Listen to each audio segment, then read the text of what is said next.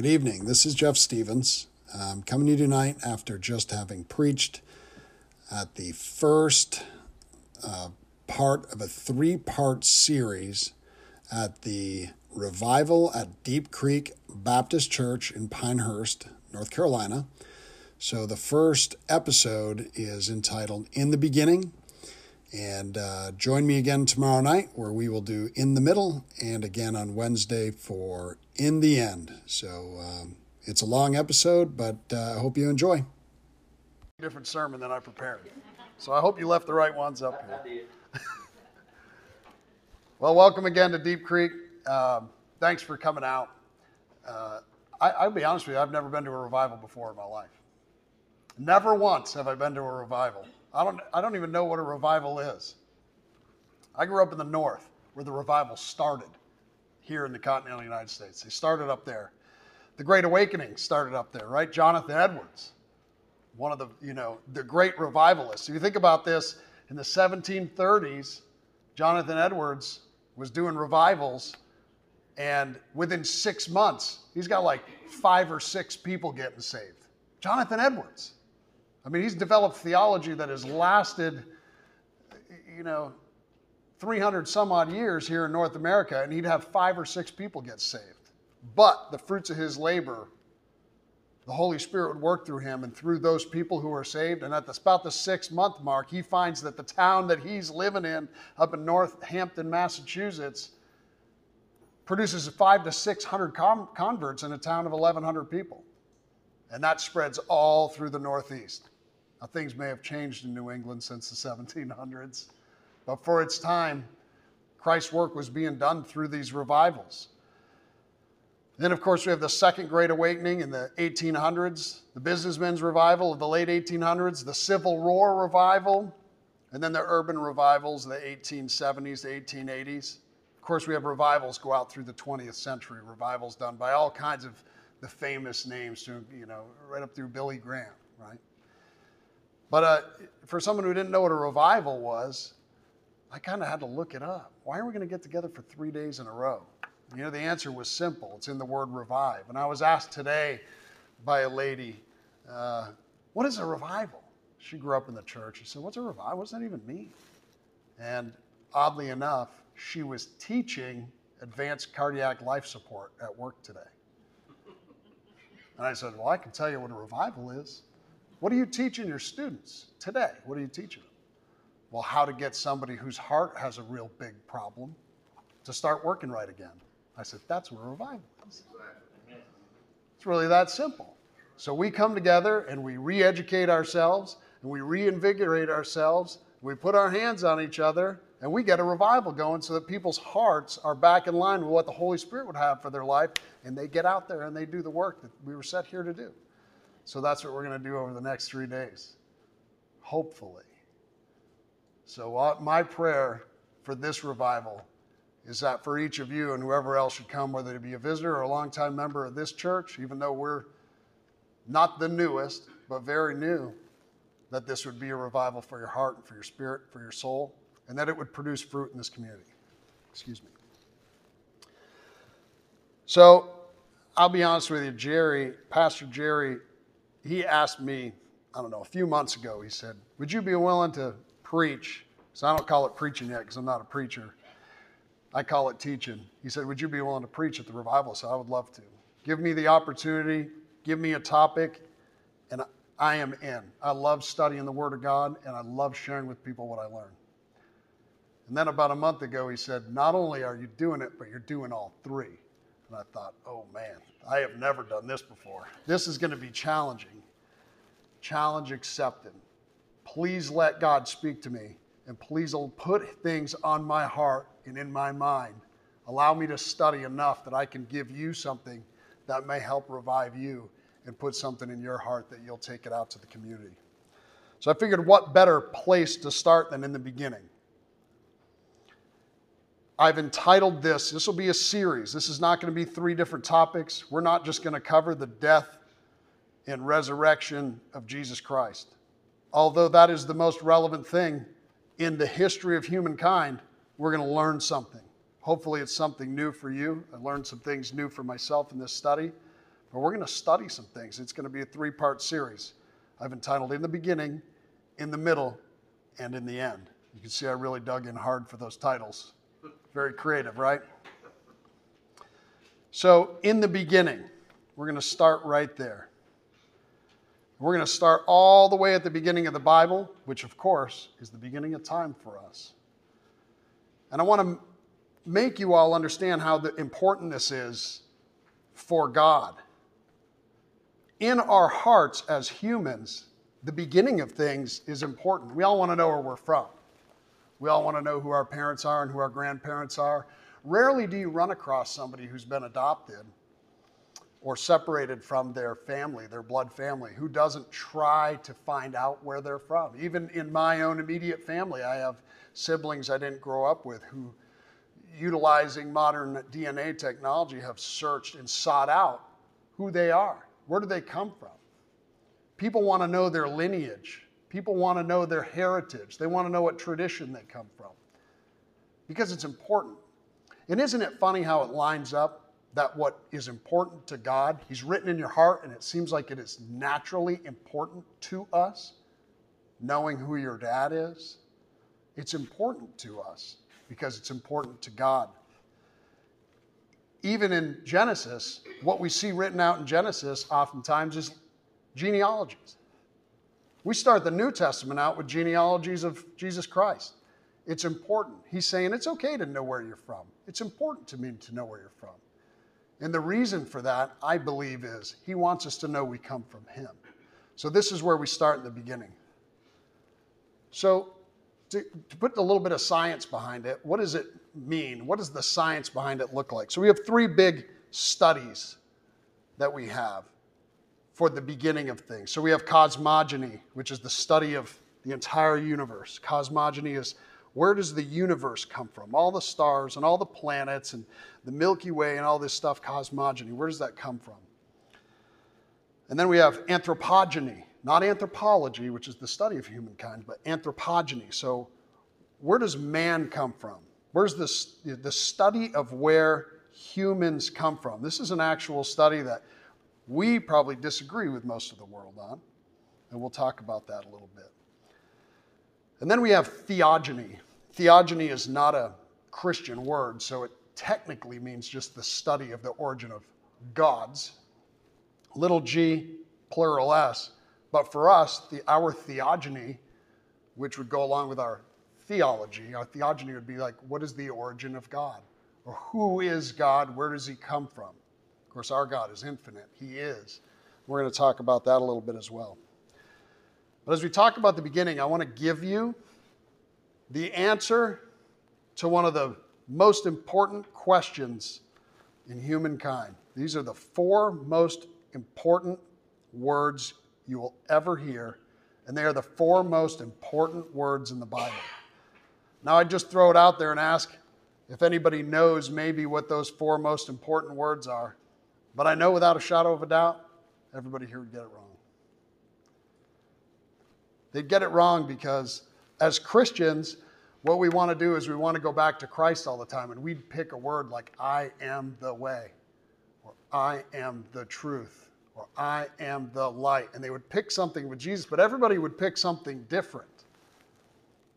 Because we all have something that speaks to us about the truth of Christ in their life that becomes the most important thing to us dependent on your walk. But I can tell you without a shadow of a doubt, those are not the most important words in the Bible. So the 4 most important words in the Bible, without any shadow, without any doubt, is in the beginning, God. In the beginning, God is the foundation for it all.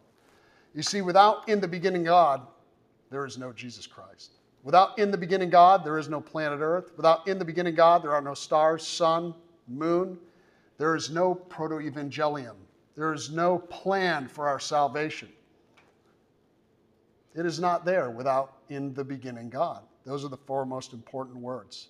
And we're going to talk a little bit more as we continue to go on about why it is imperative as the church, especially a church who is doing a revival, that we have a little bit of introspection here, that we look at ourselves and say, are we really paying attention to that? Do we really believe in the beginning God? Or do we believe in the beginning,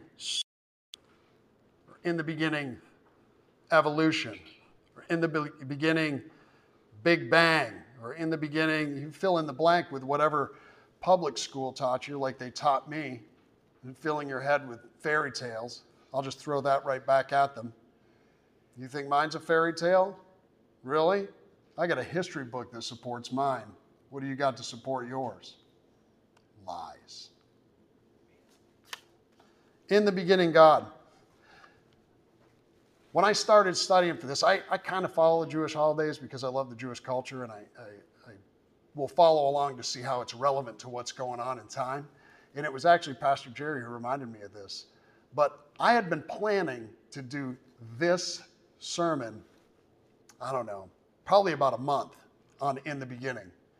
And if you know what's going on this week, the Jewish high holidays, it's the beginning of the holy days. It's the beginning of the high holidays. So starting this Friday will be Rosh Hashanah, which of course is the Jewish New Year. But what do the Jews practice during the Jewish New Year period? Creation. So that was probably not divine. It was probably an accident. I just thought it was cool that it lined up like that, but I'll take it, right? So there's not a lot of things I do that are amazing and awesome, but I lined that one up totally by accident, and I'm taking credit for it. So it's the perfect lesson to line up with God's creation. You know, God, and many of you know this because you sat through the creation story as a kid.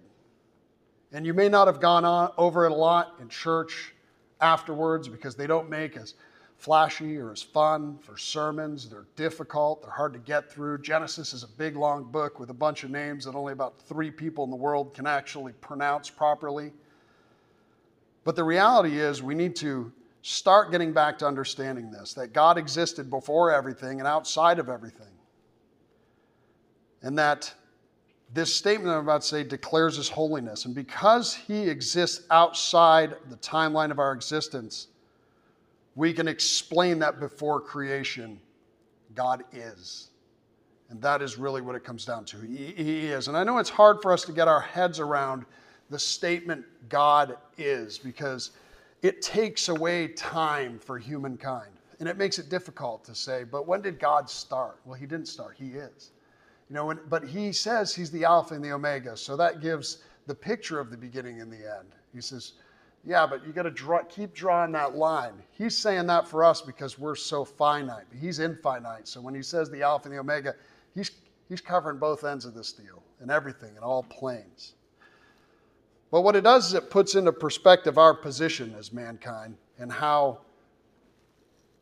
small our thinking is. On planet Earth here, we're lowly, unworthy creatures. I mean, God made us out of dirt. Imagine that. He made us out of dirt, right? And even though we know the story of creation, we easily lose perspective on that creation story as time goes by. We leave it for a number of reasons. And we're going to get into that right now. But when we lose perspective, we develop what typically falls into 3 categories of lies about our lives, about creation, and about ourselves. And one of those is that we're self-sufficient. That's one of the biggest lies. Nobody's self-sufficient. Nobody is.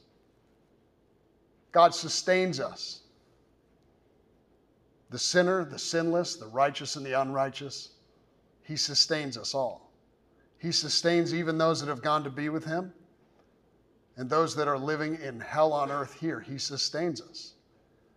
He produces food for us, water for us to drink, air for us to breathe. He sustains us every single day. We are not self-sufficient beings, but we've forgotten that. We forgot when we left the Garden of Eden who made it all. You see, back in the garden, I imagine this picture of Adam being able to see that God created it all and he got it. Now, granted, there's a whole other story involved there where Adam forgot for a moment. But he sustains us lest we forget. We also, the second one is that we're autonomous. that we can develop things on our own outside of God and make them work for our own good without Him. And that is a huge lie, that we are autonomous beings, that we live here all on our own, that somehow either through primordial soup or some fungus that slammed into the planet on an asteroid from who knows where, that we grew up through an evolutionary process, and that we somehow exist with one another, with our autonomy, and we're able to be the wonderful creators that we are. So even if you know a little bit about mankind, we live in this strange dichotomy, because built in the image of God, we like being wonderful creators and building things. We look at the technology over the last number of years that mankind has been able to develop in his mind. The skyscrapers, the internet, the vehicles, the electric engines. I mean, all these things that we have, the ability to communicate somebody 15,000 miles away in the snap, of fingers. It's amazing. We're built in his image. We're able to create. But the other thing is this idea of survival of the fittest. See, we're awful human beings all in the same sentence, where we'll clod each other to keep each other down in the barrel. Our naturalistic tendencies aren't to lift each other up. Our naturalistic tendencies are to drag each other down. We're awful to one another. We set each other aside. We don't care for one another. This is where God steps into our lives. The last one, the last common lie is everything is relative, or that there's no absolute truth. Everything is relative and there's no absolute. This is the one that probably pertains to this message the most, because as we look at creation and the creation story and how it pertains to us, how it is extremely relevant to our salvation story, is we see that we've set aside absolute truth and we start to take in the what ifs. Well, that can't be 100% true. I'll give you a for instance, believers. Have you ever been asked, do you really think God made it all in just 6 days? I'll tell you, the answer across the contemporary Christian church right now, I've not done a survey, so don't quote me on this, but I will bet you 90% of people sitting in churches today would go, well, I don't know if it was really 6 days. Well, there's some importance in that. You see, Moses wrote that. David believed it. Jesus believed it. Jesus actually told us that if we don't believe what Moses wrote, then we don't believe him. Jesus was clear. He wasn't joking. He said to the Jews, you forgot what Moses wrote. You've become autonomous. You're doing it your own way with the law. You've become self-sufficient. You can do all these legal things all on your own to get to heaven without me. See, it's all relative. As long as you get the law part done, then you make it to heaven, and you've forgotten who the Messiah is supposed to be. And then they killed him. So they broke all three of these. That was just 2,000 years ago. So not only are the three of these the basis for the rejection of God from any angle, it doesn't matter what you're looking at, whether it's other religions or atheism. There are three philosophical aspects of sin, all three of them together were all committed in the Garden of Eden, if you think about it. So their rejection of who God was and their autonomy, when the serpent is talking to them, is they were self-sufficient. Remember when he asked them, is that really what God told you? Are you sure you can't know this?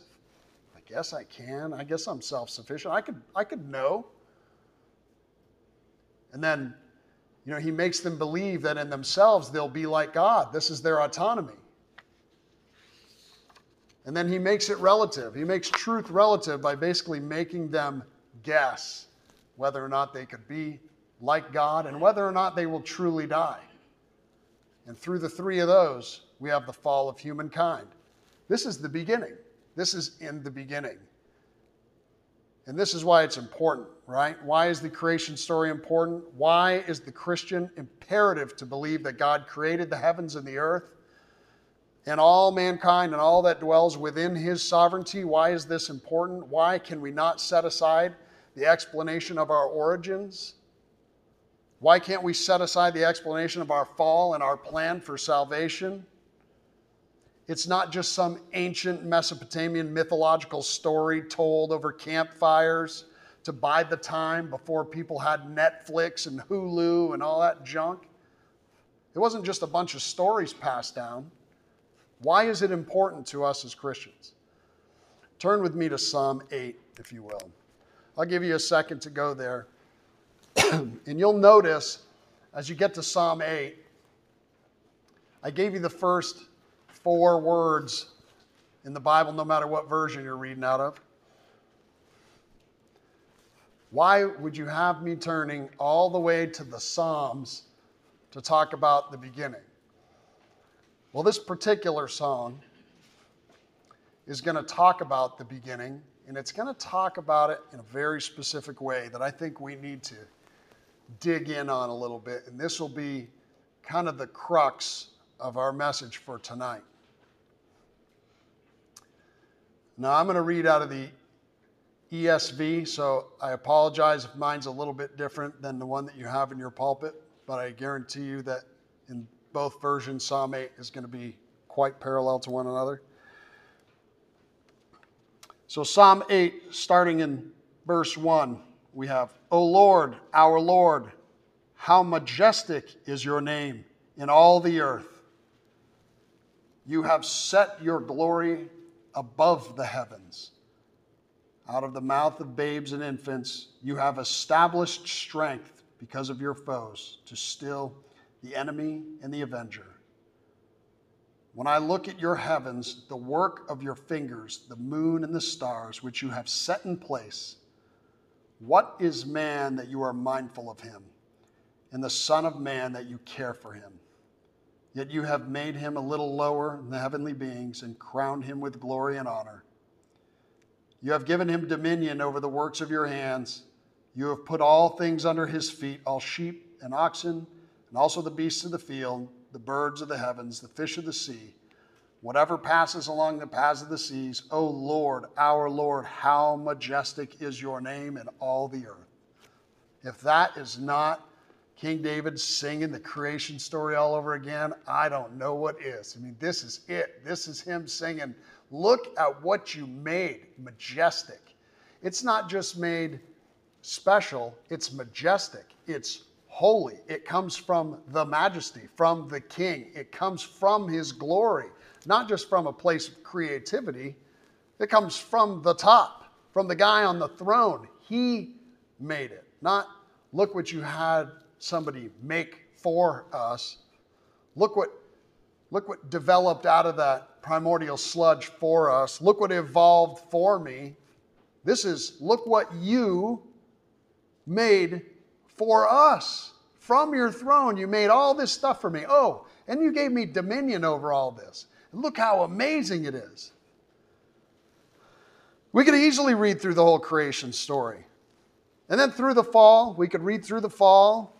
And we could go through the proto-evangelium, right? So Genesis 3, we talk about how God creates the plan for our salvation as he establishes the foundations of the earth, just to see what God developed and spoke into existence, all of creation to include the redemptive plan. And it reveals his sovereignty, it truly does, his holiness, his love for creation. Or we can see that entire plan fall out right here in this psalm. And I think that's why this is unique. It shows us that the Bible is consistent, right?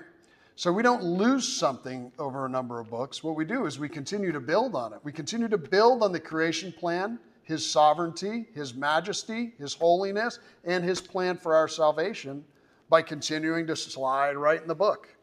Everything we read should build upon, in the beginning, God. And that's what we're going to see here. Let's start in verse 4 of this. I know there's probably some verses we'll skip over, but you people don't probably want to be here for 2 hours, although I would keep you if you would listen.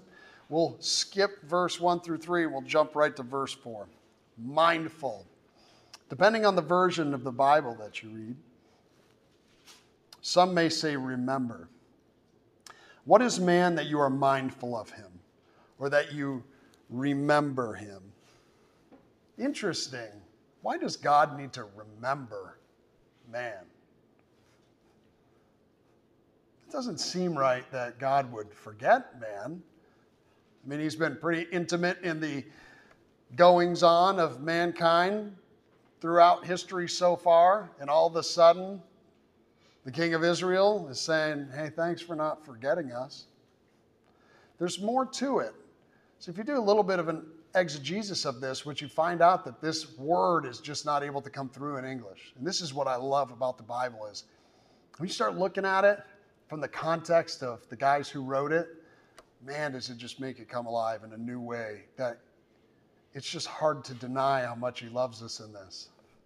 So the Hebrew word used here is zakar, Z-A-K-A-R in English. And I'm going to steal a fellow theologian's explanation here, if you'll please allow me to read. His name is David Guzik. He explains the word like this. David was confident that God not only carefully thought about man, but that he had some kind of personal connection and contact with men, that God visits him. He thinks about us and acts in our lives. David was confident that God not only carefully thought about man, but that he had some kind of personal connection and contact with men, that he visited them. And he thinks about us and acts in our lives. Now, to just read Psalm 8 and read that fourth verse, I think this is one of those that, if you're not really looking, you just breeze over. You don't even go back to it. And, I brought it up earlier. Would God really forget about man? But I don't think most people would do that. I think they would just breeze over it and go, God, remember man, and keep going. Sometimes when we stop and we just take a deep breath and we start looking into these verses and we find out that God has meticulously placed all these things here, these pearls, right? These pearls for us to find. We find the things like this guy, David Guzik, and he says, look at what he's saying. All through one Hebrew word, you're able to extrapolate this giant message about the intimacy of how God interacts with mankind. You see, if you read this again, just in English, it says, what is man that you were mindful of him? What is man that you remembered him? Gosh, it seems so small. But the word zakar brings it into this whole new light where, you could write a whole sermon series off from this word about how God intimately interacts with his creation right from the beginning, where God is walking in the midst of the garden, where he's careful and passionate about the way he's developed things so that the whole ecosystem works together and sustains life for them, where he's given man dominion over it, where man screwed it up. But even though he screwed it up, God had a plan right from the get-go. You see, God didn't have to wait for them to screw it up. He knew they were going to screw it up. He knows you're going to screw it up. He knows my wife is going to screw it up for us. No, I screwed it up too. But you see, God had a plan right from the beginning so that he knew that when we fall, there would be a safety net for us. Better than a safety net, right? Something to lift us back up into his glory. And that's the important part of this. So this leads us to that salvation plan. So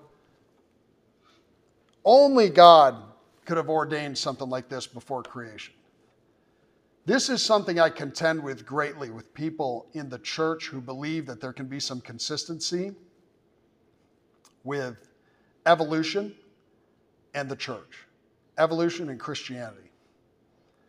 He has to have ordained this before creation because death does not enter into creation until the fall. That's a really, really important thing to understand. If everything evolved out of a primordial soup and things were dying and eating each other and killing each other, and the whatever they were, cave people, were killing animals and eating them, then the whole story that we know about creation and the fall, it's irrelevant. All of Genesis just goes away. It's irrelevant. Although Jesus would contend with that. But it's important to understand that when sin enters humanity, that's it. That's when things start dying. There was no death until that point. So how did things die before that? It has to be ordained before creation, because at the time of death, there instantly, miraculously, in that moment, needs to be a way for us to be reciprocated, for us to be brought back into the presence of the Lord. Because remember, they start populating the earth.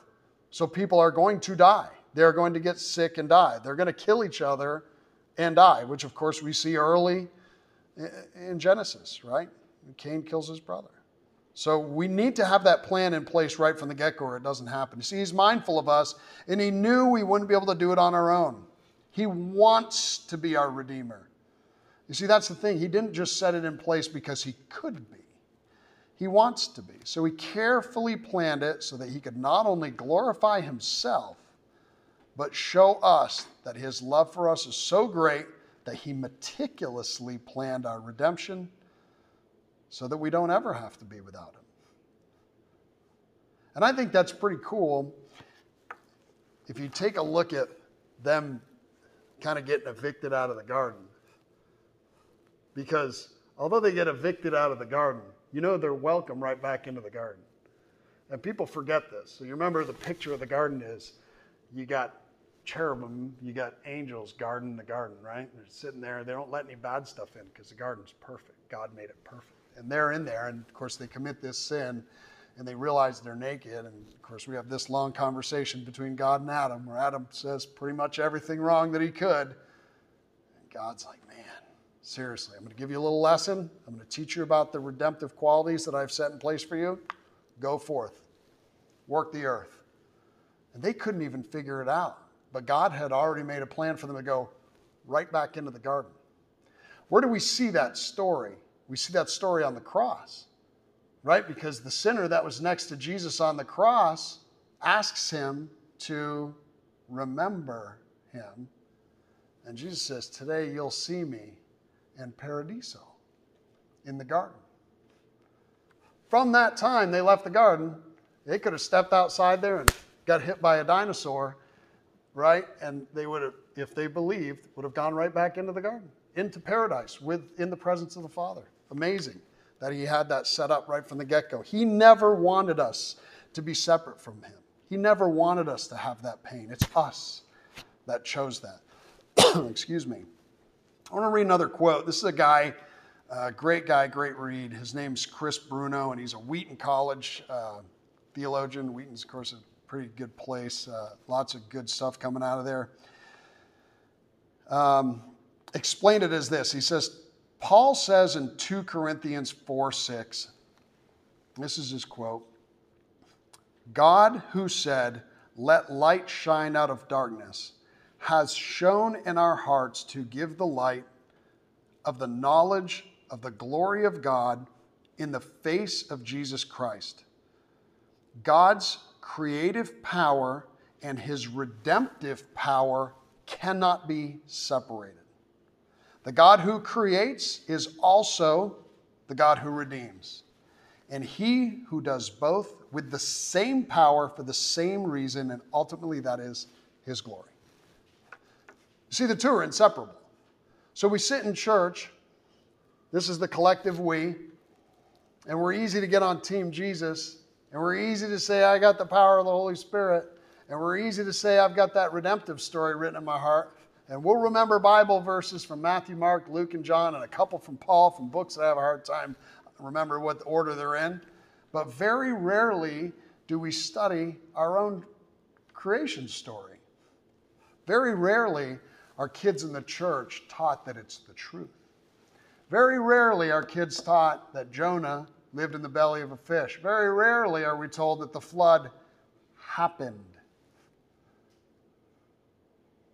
Now, I think we can debate how it happened. I think we can debate some parts and pieces because the Bible is unclear about some tiny minutia. But it happened. God destroyed everything. It was bad. where we start wavering with our kids in the church, with ourselves, at your home group, with your families, when people ask, you really believe that? Well, gosh, Christian, I think the answer should be yes. Because if you don't believe the creation story, why would you believe the story of the fall? Then why would you believe that he created a redemption story for you? Then why even believe Jesus came for you? You really think a 6-day creation is miraculous? How about, like that, a new heaven and a new earth? Everything over again. Everything. I don't even know what that's going to look like. We might all be driving Ferraris. It's going to be amazing. We're going to talk about that amazement in a minute. I don't want to get there. I'm getting ready to move on. The creation history and the plan for redemption, they just can't be separated. We've established that, right? Which means we also need to be teaching the creation story in church. And for those of you who deal with youth, I encourage you. Learning the creation story and its understanding is part of God's redemption plan, is part of our responsibility to the next generation. John stood up in this church yesterday and made it very important that when we forget who we are as a church, things start raveling out of control. When we allow things to be taught that shouldn't be taught, when we waver on who we are as Christians, when we waver on our convictions, we lose. We lose, and at that point we stop, and the world has changed, and the church has changed, and it's hard to figure out how to get it back. And that's why we do revival. That's what I'm learning. That's why we do revival. We do revival because we need to be reminded of some things, and we get that spark back, and we start moving forward again, and we get some momentum so we can get back out there and start reminding not only ourselves but other people to dig into this amazing book that's got the whole story from the second I was born until the second I die, and it has everything to do with what happened on day one and what happens in the last day, which we will go over on Wednesday night. Did Jesus say anything about this, though? I know people are always curious about that. In today's world, in the contemporary church, they always want to see it in red letters. They always want to see it in red letters. Well, you're Jesus freaks. Jesus didn't say anything about that. How could you believe that?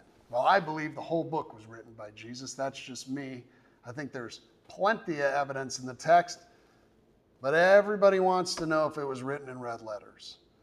And there's a whole bunch of social issues. People will look at you and say, well, I think the church could waver on this social issue over here, like who should be married to who, or who should be loving who, or should we agree with, is that murder or is that killing? Because Jesus didn't actually say that word. Well, because Jesus spoke Aramaic, and that word didn't exist. But I'll tell you what Jesus did say something about, and that's the creation story. He said something about Moses, and he said something about how he believes the creation story and how we, us, the church, you and I, should be firm in our convictions. Matthew 19, verse 4 and 5. Jesus answers them. Have you not read that he who created them, he's talking about God, from the beginning made them male and female, and he said, therefore a man shall leave his father and his mother and hold fast to his wife, and the two shall become one flesh. Jesus is talking about creation here. God made them male and female. He did not make them protozoa, soup, chicken noodle, whatever. He made them male and female. Period. That seems to be cleared up. This particular verse I think is interesting because Jesus said that Adam and Eve were at the beginning of it all. It was them. Well, did it have to be Adam and Eve? Yep. It sure did. This means there was no Big Bang. I mean, if there was, we know who did it, right? Way before mankind, some weird thing didn't happen, and there was no evolutionary process. Let's hear from Jesus again in Matthew 24. It's another good one. Verse 37 to 39. Matthew 24, verse 37 to 39. You may have heard of this guy before, if you've been in church for a couple days, or if you're a skeptic. It says, for as were the days of Noah, so will be the coming of the Son of Man. For as in those days before the flood they were eating and drinking, marrying and giving in marriage, until the day when Noah entered the ark, and they were unaware until the flood came and swept them all away. So will be the coming of man. Did Noah exist? Yep. Was there a flood? Yep. Any questions on that one? Jesus said it. I believe it. Let's hear from Jesus again. John 8. You see a theme here? John 8, 39 to 41. They answered him, Abraham is our father. And Jesus said to them, if you were Abraham's children, you would be doing the works Abraham did. But now you seek to kill me, a man who has told you the truth that I heard from God. This is not what Abraham did. You are doing the works your father did. And they said to him, we were not born of sexual immorality. We have one Father, even God. Jesus is making the case here for his Father God in the beginning of time. He's making that line, this lineage, he's making the case for it.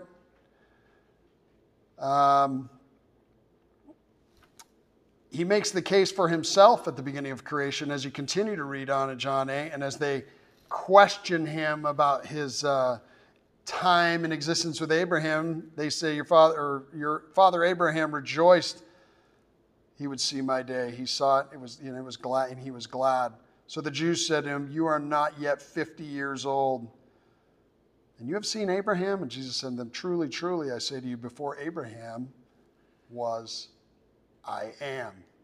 Now, we talked about this a couple of weeks ago. Remember, this is a really awesome one if you look at it in Aramaic, because of all the 7 I ams that you get out of the book of John, this is the 8th one. And the other one are I am, like an imperfect verb, but this I am, if you look at it in Aramaic, is I am the living God. He's really telling them here, this is it. I was at the beginning. That's how I know who Abraham is, because I made him. That's what he's telling them. Luke 17, just bear with me for a couple more verses. I think it goes with supporting our theme here. As we look at Luke 17, in Jesus' words in verse 28, is likewise, just as it was in the days of Lot, they were eating and drinking, buying and selling, planting and building. But on the day when Lot went out from Sodom, fire, sulfur, rained from heaven, destroyed them all. So will it be on the day when the Son of Man is revealed. On that day, let the one who is on the housetop with his goods in the house not come down and take them away. And likewise, let the one who's in the field not return back. Remember Lot's wife. Sodom and Gomorrah. Did it happen? It did. Jesus is telling us it happened. This isn't some sort of archetype. It's not sort of funny story that the Jews told to try to make a point, although it does. They do make good points. What Jesus is saying was, this stuff happened. I was sitting up there watching all this stuff happen. And now I'm making a point to you, utilizing my belief about it happening. And if you believe Jesus is God, as we should in this church, then you'll believe his words. He's telling you it happened. Take that into your Bible study time. 2 more verses, then we'll move on. Matthew 12, verse 39. He answered them, an evil and adulterous generation seeks for a sign, but no sign will be given to it except the sign of the prophet Jonah. For just as Jonah was 3 days and 3 nights in the belly of a great fish, so will be the Son of Man. And I don't need to continue on with that. But again, to go back to that theme, we're understanding here, Christ is being clear. When a child in your group, in your home, or somebody new to the church, or a fellow believer is having a hard time getting their head around some of these things, and they're like, well, hey, man, do you really believe that guy, Jonah, who wasn't being cool and wasn't following God's orders, actually got swallowed by a fish? You can say, yes. Because I'll tell you what, if you believe Jesus rose from the grave, is it that much harder to think that some guy lived in a fish?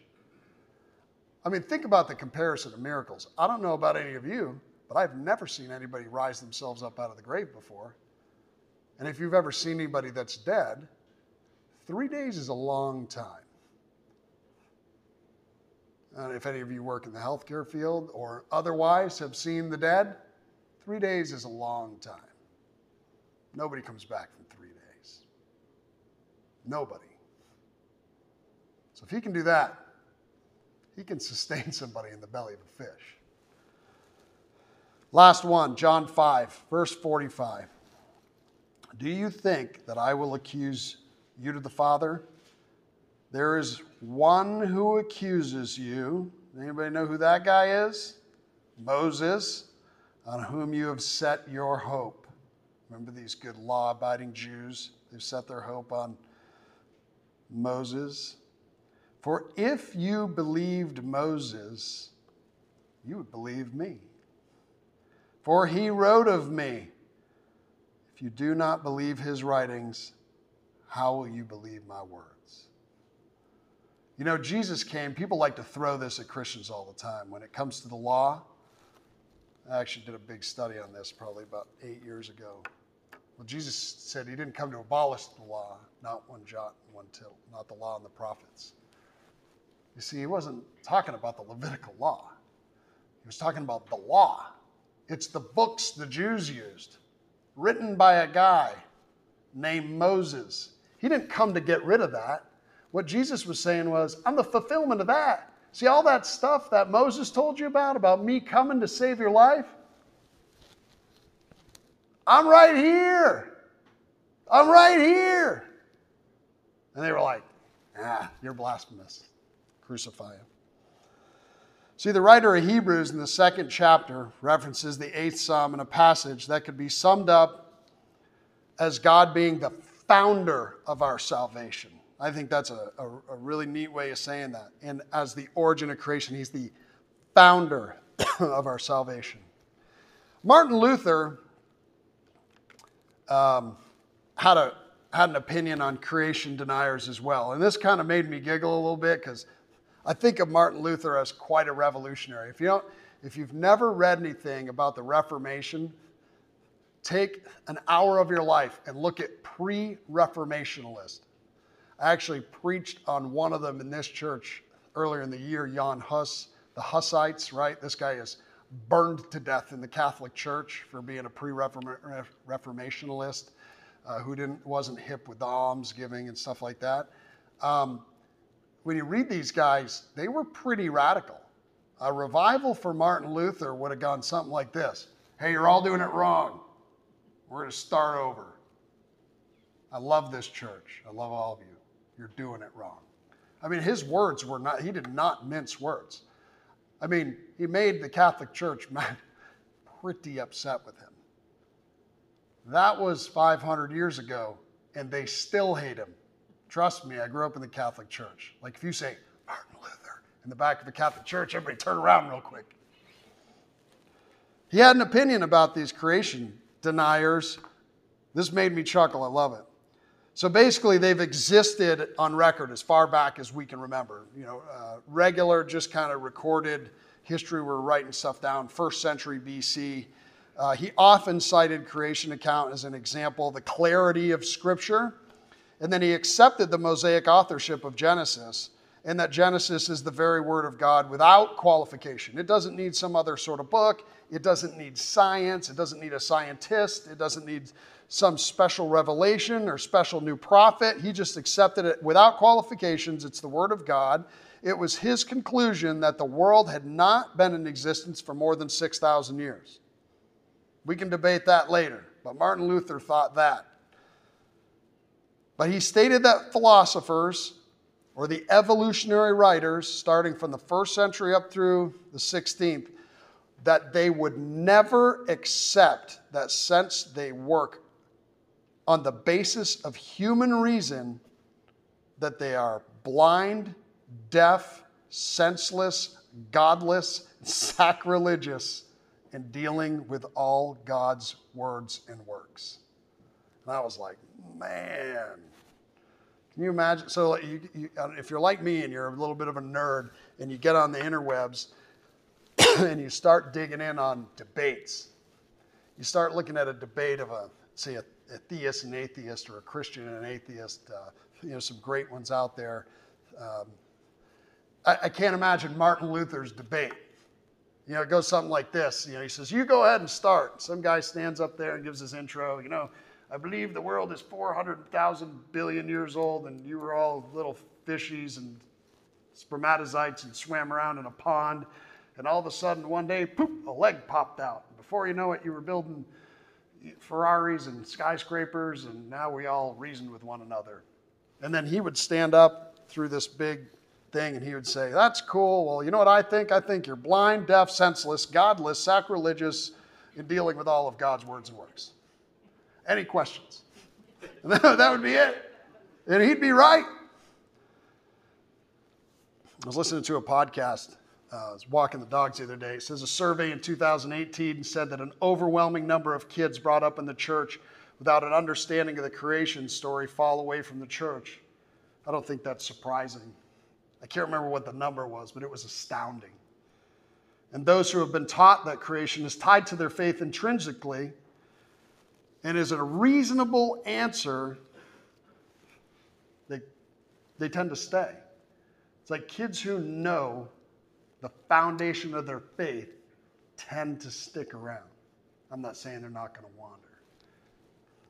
But when they're asked those tough questions, they're able to give answers for them. See, here's one of the problems with our kids. I'm the same way. I sent my kids to school. They sat in youth groups at churches where they played basketball and foosball and junk like that.